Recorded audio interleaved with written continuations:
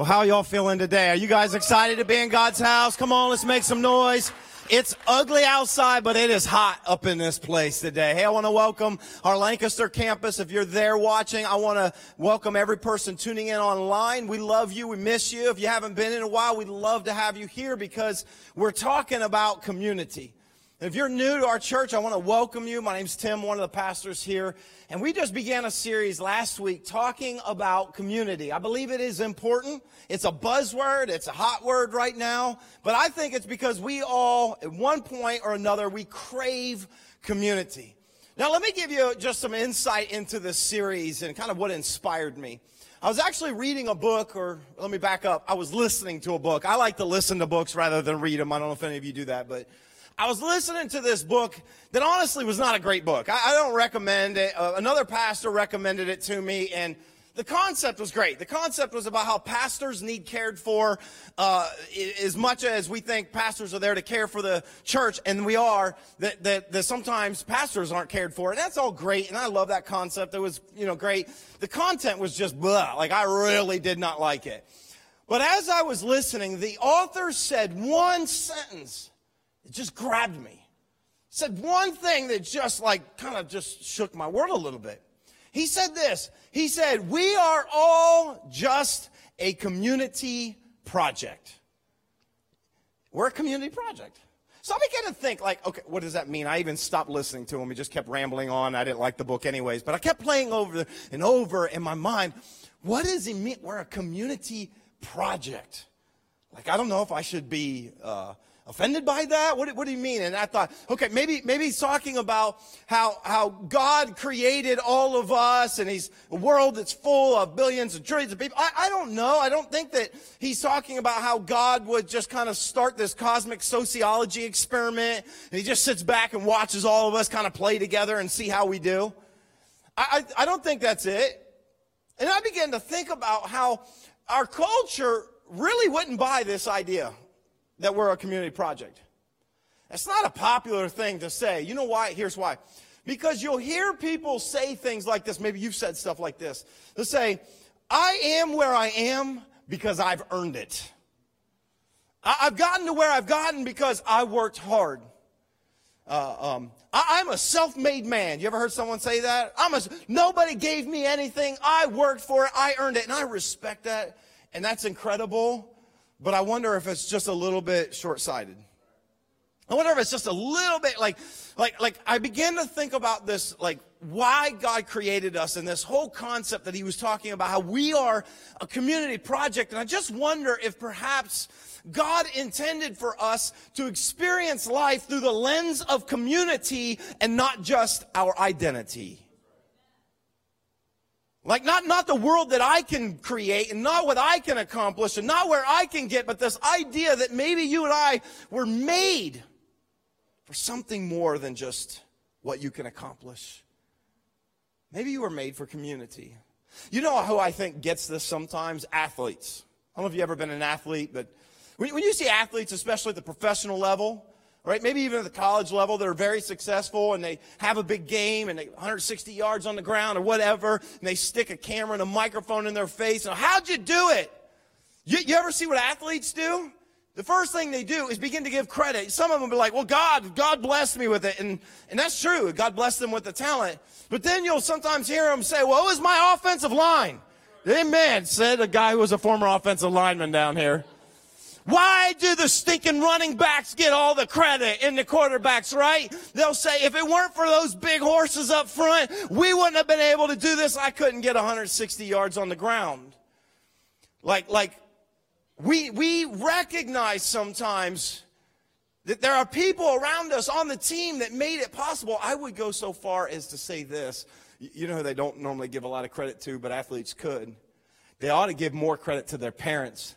I know they're adults now, but when they were peewee and their kids were dragging them to practice, paying for them to play, taking them to private lessons, spending hours and hours investing in them. You see, I guess there's this understanding I want you to get today. And that is, you are where you are, not just because of you, but because of the people that you've had in your life. Amen? Come on, we need to recognize that. I am where I am because of other people, not just because of my hard work, my ingenuity, My intelligence? No. There was a teacher maybe that one time inspired you, which is why you are in the career field you're in today. Or maybe there was a parent that invested in you and showed you life and the way it was supposed to be, and it made all the difference. Maybe there was a spouse that loved you in spite of all kinds of faults and problems. Maybe it was a brother that would stick with you when everybody else left. Or maybe it was a friend that would help you study when you kept failing the tests. The reality is this: you are where you are because of people around you. And I am where I am because of people around me. Do you know the truth is this? If it were me on my own, I would not be standing here right now preaching to you. I wouldn't be. I am here because I had people in my life. I had parents that invested in me. I had a wife that would support me. I had my wife's parents that helped me start this church. You would not be sitting in this church today if it weren't for my wife's parents. That's how significant of an impact they've made in my life. And the truth is this, like, when it comes to life, we aren't self-made. We're the product, listen, not of our own effort, but really the result of a community project. You're a project. You may not have realized that. You're a project. I'm a project. We're all a project. In fact, do me a favor. Turn to your neighbor and tell him I'm a project. Go on and just tell it. Admit it. I'm a project. I'm in process. I'm not perfect. I'm a project. We're a project in the making. Do you know that you're the project of your maker? I like to think about that. We're a project of our Creator.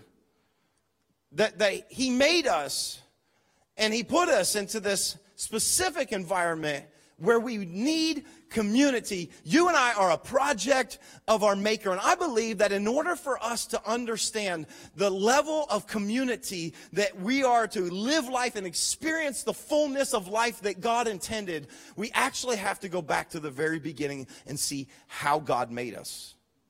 If you got your Bible with you, I want to start off in Genesis. Genesis, the word Genesis means beginning. It's the first chapter in the Bible if you've got one with you, an electronic device. And I want to look at the Genesis account, the creation account that we were given, most scholars believe, by a guy named Moses. I just preached about him. That there was a time when he was on a mountain that God would have revealed to him maybe the narrative of creation. And so when you look at Genesis chapter 1, you get this macro view of creation. It does not give a lot of details. God does not.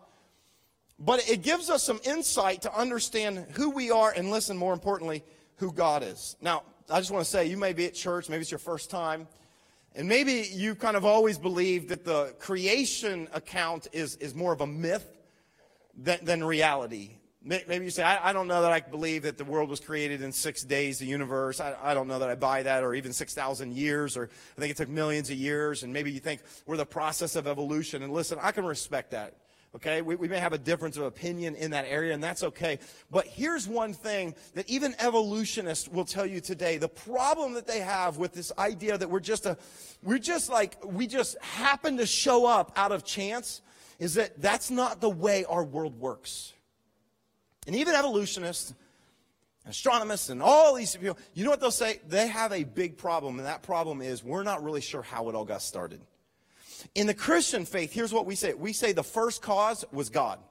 He was the one that initiated it. Okay? And so the narrative that many of us have believed because of evidence that has been given to us is found in Genesis 1. And so God is creating the world around us. He's creating the sea and the birds and the air and everything. And then when He finally gets down to the sixth day, He gets down to eventually creating you and me, mankind. I want you to hear how this transaction goes. In Genesis 1 verse 26, it says, "Then God said, let us make mankind in our image, in our likeness, so that they may rule over the fish in the sea and the birds in the sky, over the livestock and all the wild animals, and over all the creatures that move along the ground." Verse 27 says, "So God created mankind in His own," what? Would you all help me out? "In His own image. In the image of God, He created them, both male and female. He created them." Now listen, even if you're like, that's cute. That's a cute story. I really like that. And you say, I don't believe this account, and I just think that, we've kind of evolved, and, we're like share 98% of the same DNA as monkeys, and so I just think, listen, do you realize how much 2% is, by the way? It's a lot, okay? And that 2% really matters to me because I'm different than a monkey, Here's the thing. Regardless of where we come from, and you go, I don't know if I believe this, the end result that I'm going to show you is that what you have experienced and what I've experienced, I believe is attributed to this one thing in life, and that is that God made us in his image. There's something different about human beings. There's something different about our species that stands alone from all the rest of God's creation. All beautiful in its way, but humans are different. Come on, we need to recognize this. Humans, we have something in us that is different than all the rest. We have a way to communicate. We have a way to relate, a way to feel things, desires and things within us. We have intellect. We have all of these things. And if you would ask me, would say, where does all of that come from? Here's what I would say, and I know that there's science and physiology for all of this, but I would say I believe all of that, the totality of that really is your soul. That when God made this lifeless body, he breathed his spirit into ours. And when that happened, that God put something in us, and here's what he said. He said, we're going to make man in our image. The reason why you're different from all the rest of creation is because you bear some type of reflection of the Creator. And in case you missed this, it's one little easy sentence to slip right over and miss. There's something the writer wants us to know about God that actually speaks to who he is and who we were created to be. In verse 26, I'll reread this. It says this, maybe you missed it. Then God said, let us make mankind in our image, in our likeness. Now that's odd. I wonder if the writer screwed that up. When I think about God, just to me, I picture there's just God out there, some being somewhere, maybe God on a throne. I don't know. But the writer wants us to understand, and I believe communicated this by God so we would understand. He gives a plural version of God. Most of us don't think that way. In fact, the Hebrew word for God here that's used is Elohim, which is literally the plural version of God. This was not a mistake. The translators did not screw this up. This was God trying to express who he is right in the very first chapter. And he says, let us. Who's us? Is he talking about angels? Maybe. Maybe not. But we also know there were angels with God. Let us make man in our image. See, there's difference. It's not the angels. This is God saying in our image. What is he talking about? And there's a concept that we learn all throughout the Bible that is kind of, I'm just going to be honest with you, I don't totally get it. It's kind of mind-blowing. It's hard to understand. But it's what we've discovered about God is that God is one. We're a monotheistic religion. There's one God, but he's expressed to us in three distinct persons. You ever heard this word Trinity?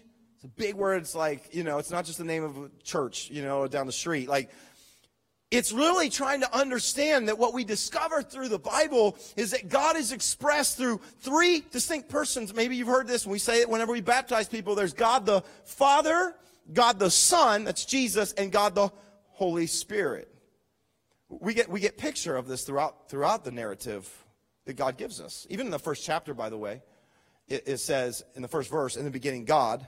And in verse 2, it says, and the Spirit of God hovered over the waters. We're getting this picture over and over. God wanted us to know that he is plural. Mind-blowing. I don't get it. Some of you are like, I need better. You're going to have to do better, Pastor. I can't give you better. That's the mystery and the beauty of God. If we could understand that, you would be God. Why is it important to see God this way? It's because God exists himself in community.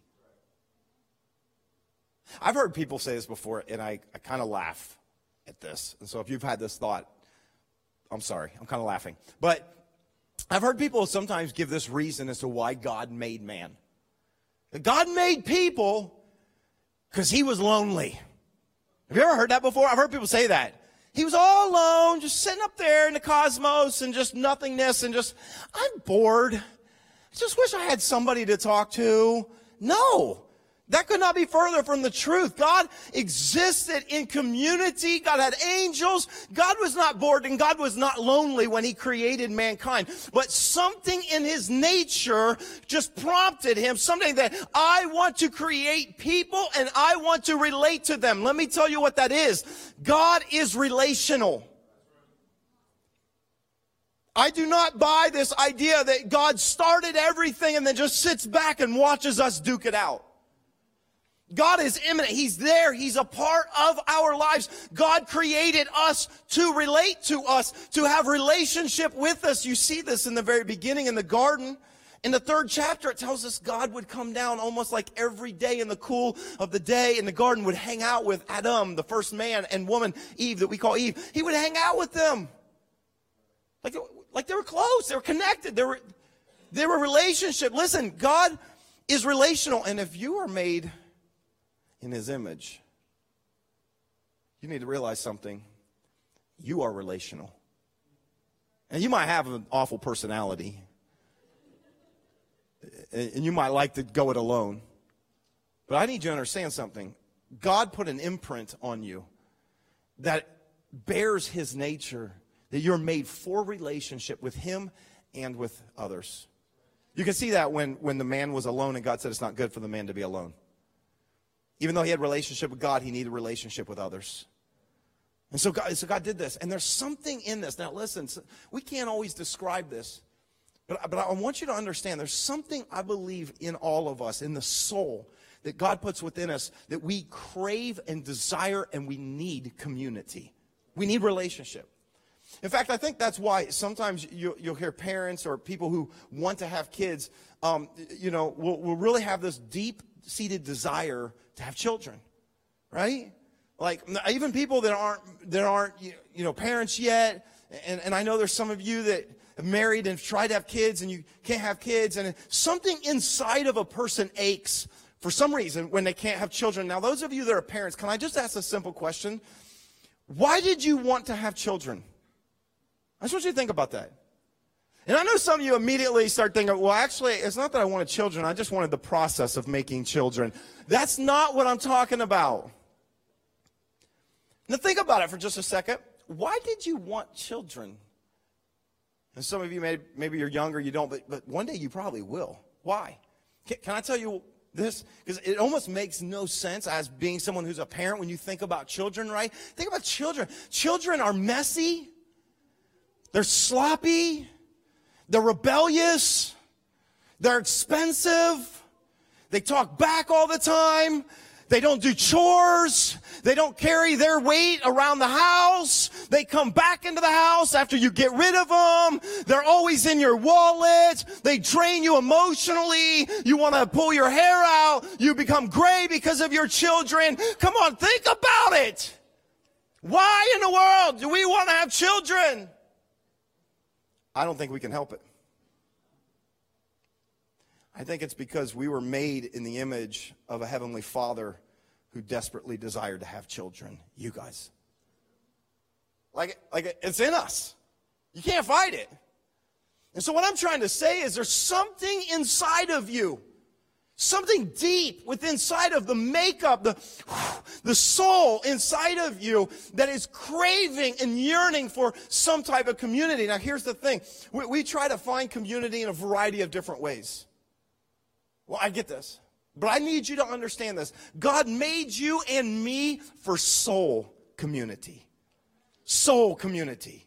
There's a level of community I'm talking about that reaches to the soul that you need to understand. Now listen, we can find community in a variety of different ways. We can find it in our soccer teams as parents and people we sit with. We can find it at work. We can find it in school. We can find it in a class. We can find it in a work field. We can find it in a lot of places. But let me tell you this. Not all versions or forms of community are equal. You need a community for your soul. Now here's what's crazy to me. We live in a day and age where we are more connected than ever before, more than any other point in human history. You get it? Like, we have the internet. We are connected to people around the world. You can know on social media what's happening within seconds. We know when the next tragedy happens. We see it immediately within minutes. We know what's going on. You can FaceTime with people. You can video chat with people around the world at any given time. We can have hundreds and thousands of people that we're friends with online, that we're constantly having conversations and direct messages and adding and all this stuff. We have all of that, and yet as much as we have all these kind of connections today, it just seems like more and more we're still lonely. I got so many people around me, and yet you can still be intensely alone. And I think that there's a trap, let me just say this, that we have to be careful of. I think there's a trap in our culture, you know, the self-made man, the self-made woman, and I don't really need anything, and I'm going to go live way out, and I don't want to see my neighbors, and I can do it all on my own. There's a trap that we can settle for artificial community over authentic community. As long as I'm connected on Facebook, as long as I got Instagram, I'll know your story because you're going to post it in your story. I know what you ate for lunch because you're going to tell me what you ate for lunch. We think that that's community. And though it might kind of fill a little bit of that gap that we have, I'm just saying your soul needs community. And I don't know that you can get that through Twitter. Your soul needs it. That's why this is maybe my personal opinion. And you might say, you're a pastor, you're biased in this. This is why I personally believe that the most significant community that you can find yourself in is the church community. Let me tell you why, because I believe that the church community is really designed all around our soul. We're designed around the same purpose, that we have a soul that's longing to connect with our Creator, and we have a soul that's designed to connect with each other. And there's something about the church community that I believe is so incredible, so amazing. I'm not saying there's not other communities. I'm just saying not all communities are equal. Because there's something about a church where you should be able to come as you are, not wearing some makeup, not wearing a mask, not having to pretend like you have your life all together. There's something about the church community where we welcome people and we love people without judgment, without reservation. And that's why we say, hey, come as you are. That's why if you wondered in this church why we don't dress up.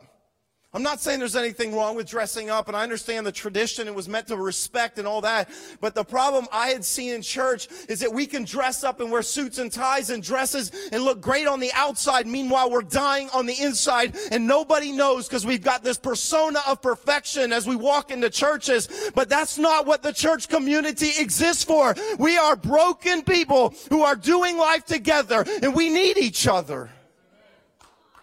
We need each other. You need me and I need you. And I think there's something about the church that can be community for your soul that you may not get in other places. And I know one of the big complaints that people often have, and they say why they can't get connected, is they'll say, I would, but that church is just too big. I've heard that. It's a big church. And I just feel, I don't know, the service after service, and some of them are packed out, and there's just a lot of people, and I just don't know anybody, and it's I don't know, I can't find any connection because it's just a big church. Let me tell you why I believe in a big church. I preached it last week. I believe in a big church because God has a big heart for the people of this world, because God wants heaven populated, because God wants the community of heaven to be so big and so populated, and therefore we're just beginning to practice for heaven. If we understand God's heart for people, we'd understand that we are to be a church that would invite and attract hundreds and thousands of people to who Jesus is. Well, big churches are just impersonal and you can't find connection. Let me tell you something. This is an interesting truth because I've been in all realms of church. You can be in a small church and feel like an outsider, and be in a big church and it feel like home. It's not about the church. It's about you. Well, that church, what do you, when you say that church, what are you saying? Are you saying that building? Because that's not a church. When you blame a church for being a certain way, you're actually blaming all of the people in the church for being a certain way. Well, that church, they're so important. No. And some maybe are, I don't know, but I'm telling you, in this church, we try our best not to be. The difference is you have to want it. You have to want it. Like, and here's the thing about community for your soul. You can't force it, but you can find it. You can't force it. I'm not talking about, well, I just got a church and I attend with these people. I'm talking about a whole different level, guys. You can't force it, but you can find it. I liken it to dating. Dating, you can't force it. You can't force somebody to date you, or at least you shouldn't. That's really bad. Don't ever do that, okay, if you're single. You can't force someone to date you. You can't force someone to like you. You don't force somebody to fall in love with you. But you know what you can do? You can put yourself out there, and you can find love, and you can find someone to share your life with. You can find that, but it's just you putting yourself out there. You know the awkward part of having to ask somebody out? Somebody that you see maybe at church, and it's like, hey, you know, I don't know what you're doing. You ever just want to get coffee or something? You like movies? I like movies. You want to go see a movie? I'm just free. You want to go see a movie? Right? It's not awkward, you know. Hey, can you tell her that I like her? Don't do that, okay? That's middle school. It's awkward. And so here's what happens, I think. A lot of times our picture in our mind of church, community, is that I go on the weekend, but I never go any deeper. Because it's awkward and it's weird. And then after a while, let me tell you, if that's all your experience is here or anywhere, you will eventually go, I don't know, I can't find it. I don't feel connected. I don't feel like family. I want you to feel like family, and we have opportunities for that, but it's kind of up to you to find. It really is. In fact, I believe that one of the greatest examples that we can find in the Bible, this might shock you, of someone who needed community for his soul and showed us how to do this was Jesus. Now, I may shock you. You're like, what did Jesus need community for his soul? He did. In fact, Jesus paints this picture that I think really helps us understand what does it look like for you and for me to find community for our soul. Here's the picture. Jesus was phenomenal at attracting large crowds. You know that, right? If you read through the gospel accounts. Wherever Jesus went, hundreds, thousands of people would show up. They wanted to hear him preach and teach because, well, he's the Son of God, and he seems to know things about life that we don't understand. And so he would come and he would teach, and thousands, and you'd go to houses, and they would be packed out to where they couldn't fit anybody. He'd go to villages, and so many people would crowd, they'd be pressing around him, not only because of the way he could teach, but the way he demonstrated love. The way he loved people that other people wouldn't love. The way he would heal people because he's the Son of God. The way he would feed people because he would take a few loaves and fish and he would feed multitudes. Jesus had this dynamic nature. There's something about Jesus that whenever he was there, crowds would flock. And I seem to also believe that when the church makes Jesus the primary emphasis, that crowds of people will flock together because there's something attractive about Jesus. It's not me, it's not you, it's not us, it's him. And so he can attract crowds. You know what? We can attract crowds because of him. But that wasn't it. That wasn't enough for him. He not only attracted a crowd, but he would also assemble a crew. He assembled a crew. You know that he gathered with him 12 guys, young guys, to kind of do life with him. He invited them. He said, you want to go on a journey with me? Do you want to go? We're going to go places together. We're going to eat together. We're going to experience life together. We're going to serve the poor together. Do you know what that was? It's a small group. Jesus had a small group, yes. He had a small group. I'm just going to say he's probably the leader of the small group. He had a small group of 12 guys that he would take with him, and they would experience life together. He did it. This was important. There's the crowd. The crowd's great. We have the crowd on Sunday. But you need to take another step because Jesus took another step with just a few. Just 12. But do you know that also didn't kind of meet a level of community for your soul? For his soul? Do you know that he needed something deeper than that? Because there are many times that when you read through his account, you know what he would do? He would take 3 away with him. There were 3 guys of the 12 that were so close to him that he would share in the most intimate moments of his life, the real moments of his life. Their names were Peter, James, and John. And you'd read through the account and you'd see that there'd be a large crowd, but then he'd pull away with just 12. He said, come on. And then from those, he would pull away again with just 3. Some might look at that and go, it feels like Jesus had favorites. He liked Peter, James, and John the best. Listen, Jesus didn't have favorites. He had friends. Jesus needed friends. You need friends. I need friends. God did not design us to do life by ourselves. Even the Son of God needed friends on this earth. In fact, I wanted to read to you just an account because he would take these 3 guys with him in some of the most real moments of his life. Things that he wouldn't just let everybody else see. And you find that in Mark chapter 9, verse 2 and 3. It says this, that after 6 days, Jesus took Peter, James, and John with him, and he led them up on a high mountain where they were all alone. It was just the 4 of them. It says there he was transfigured before them. His clothes became dazzling white, whiter than anyone in the world could bleach them. Jesus had this very private moment on top of a mountain where he takes his 3 closest friends, no one else. And it says that he was transfigured. In other words, he was changed. Literally, emphasis is a physical change. It wasn't like, hey guys, hold on. He went and he slipped into a white robe and came out. No, something supernatural happened and he was transfigured. And I would argue, this is just my perspective, that what they got a glimpse of wasn't just his humanity, but a little bit of his divinity. And it was in that moment, this private, this special moment, that his Father, his heavenly Father, comes in this dense cloud and a voice comes out and says, this is my Son whom I love and I am well pleased. And he says, listen to him.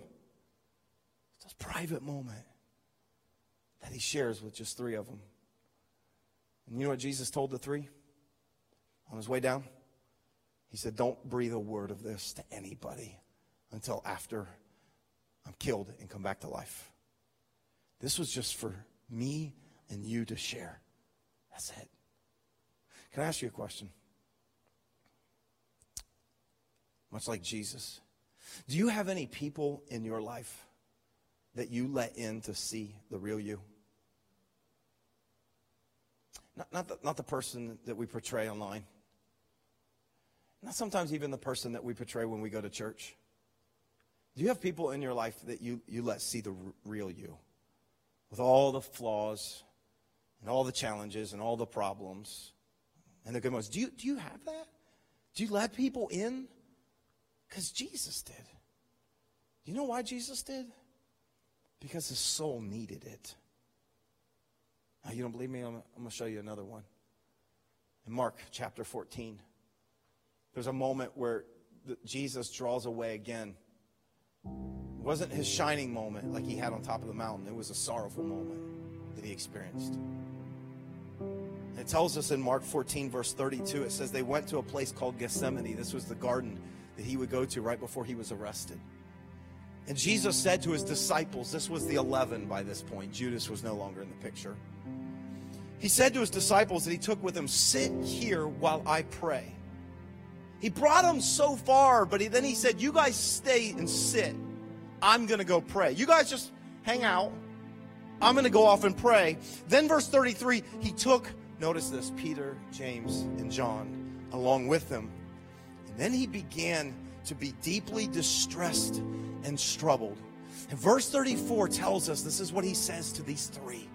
He said, my soul is overwhelmed with sorrow to the point of death. He said to them, stay here and keep watch with me. Now hold on. If Jesus himself, the Son of God, needed someone to bear and carry the weight of the burden he felt in his soul, how much more do you and I need it?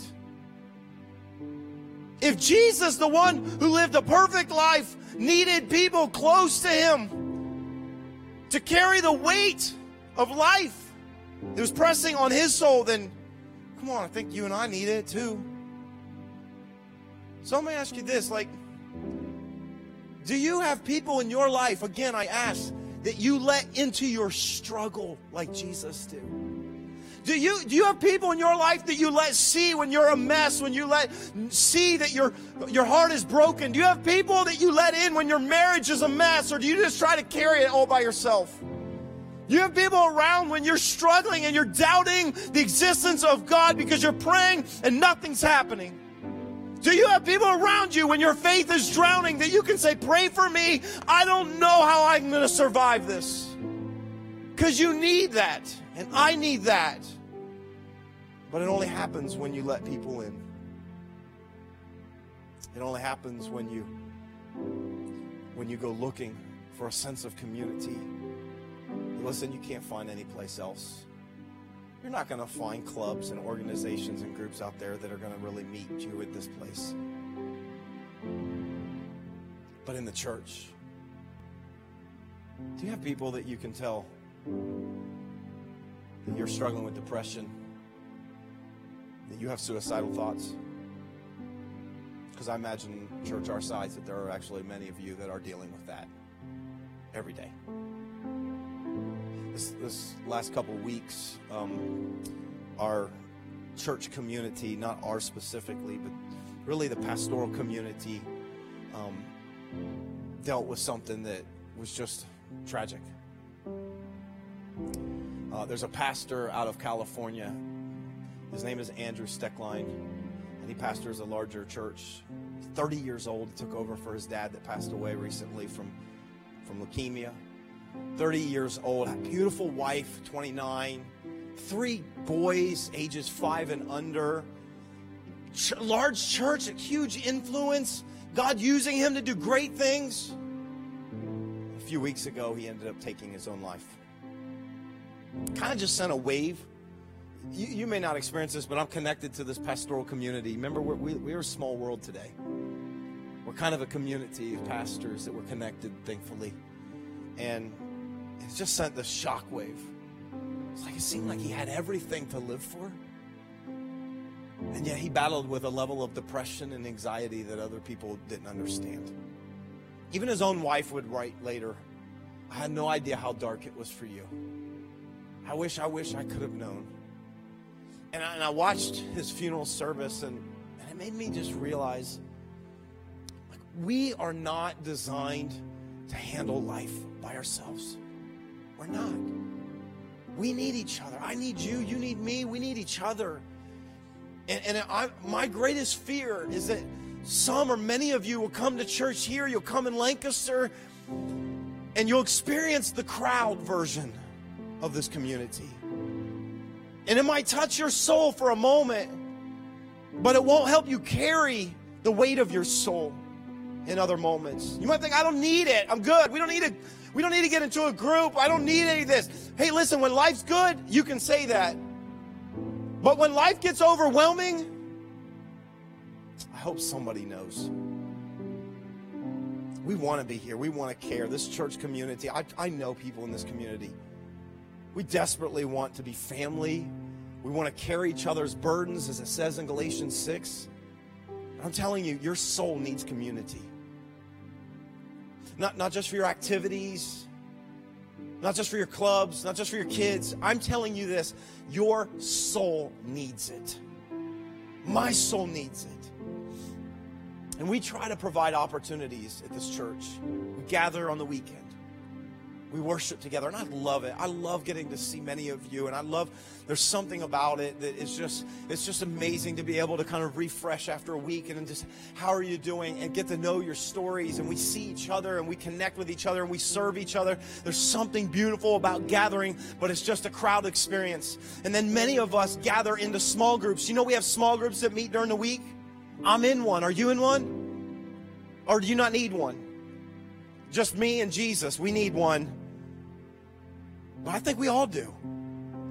But you know what we say? I'm too busy. It's awkward. It's weird. I don't want to put myself out there. That's fine. But you're never going to know the kind of community that your soul craves until you do it. And it's scary. But But my real hope and prayer is that you're going to find authentic community, not just in the crowd and not just in a small group. That you're going to find some friends that are going to probably be your friends for life here in this community.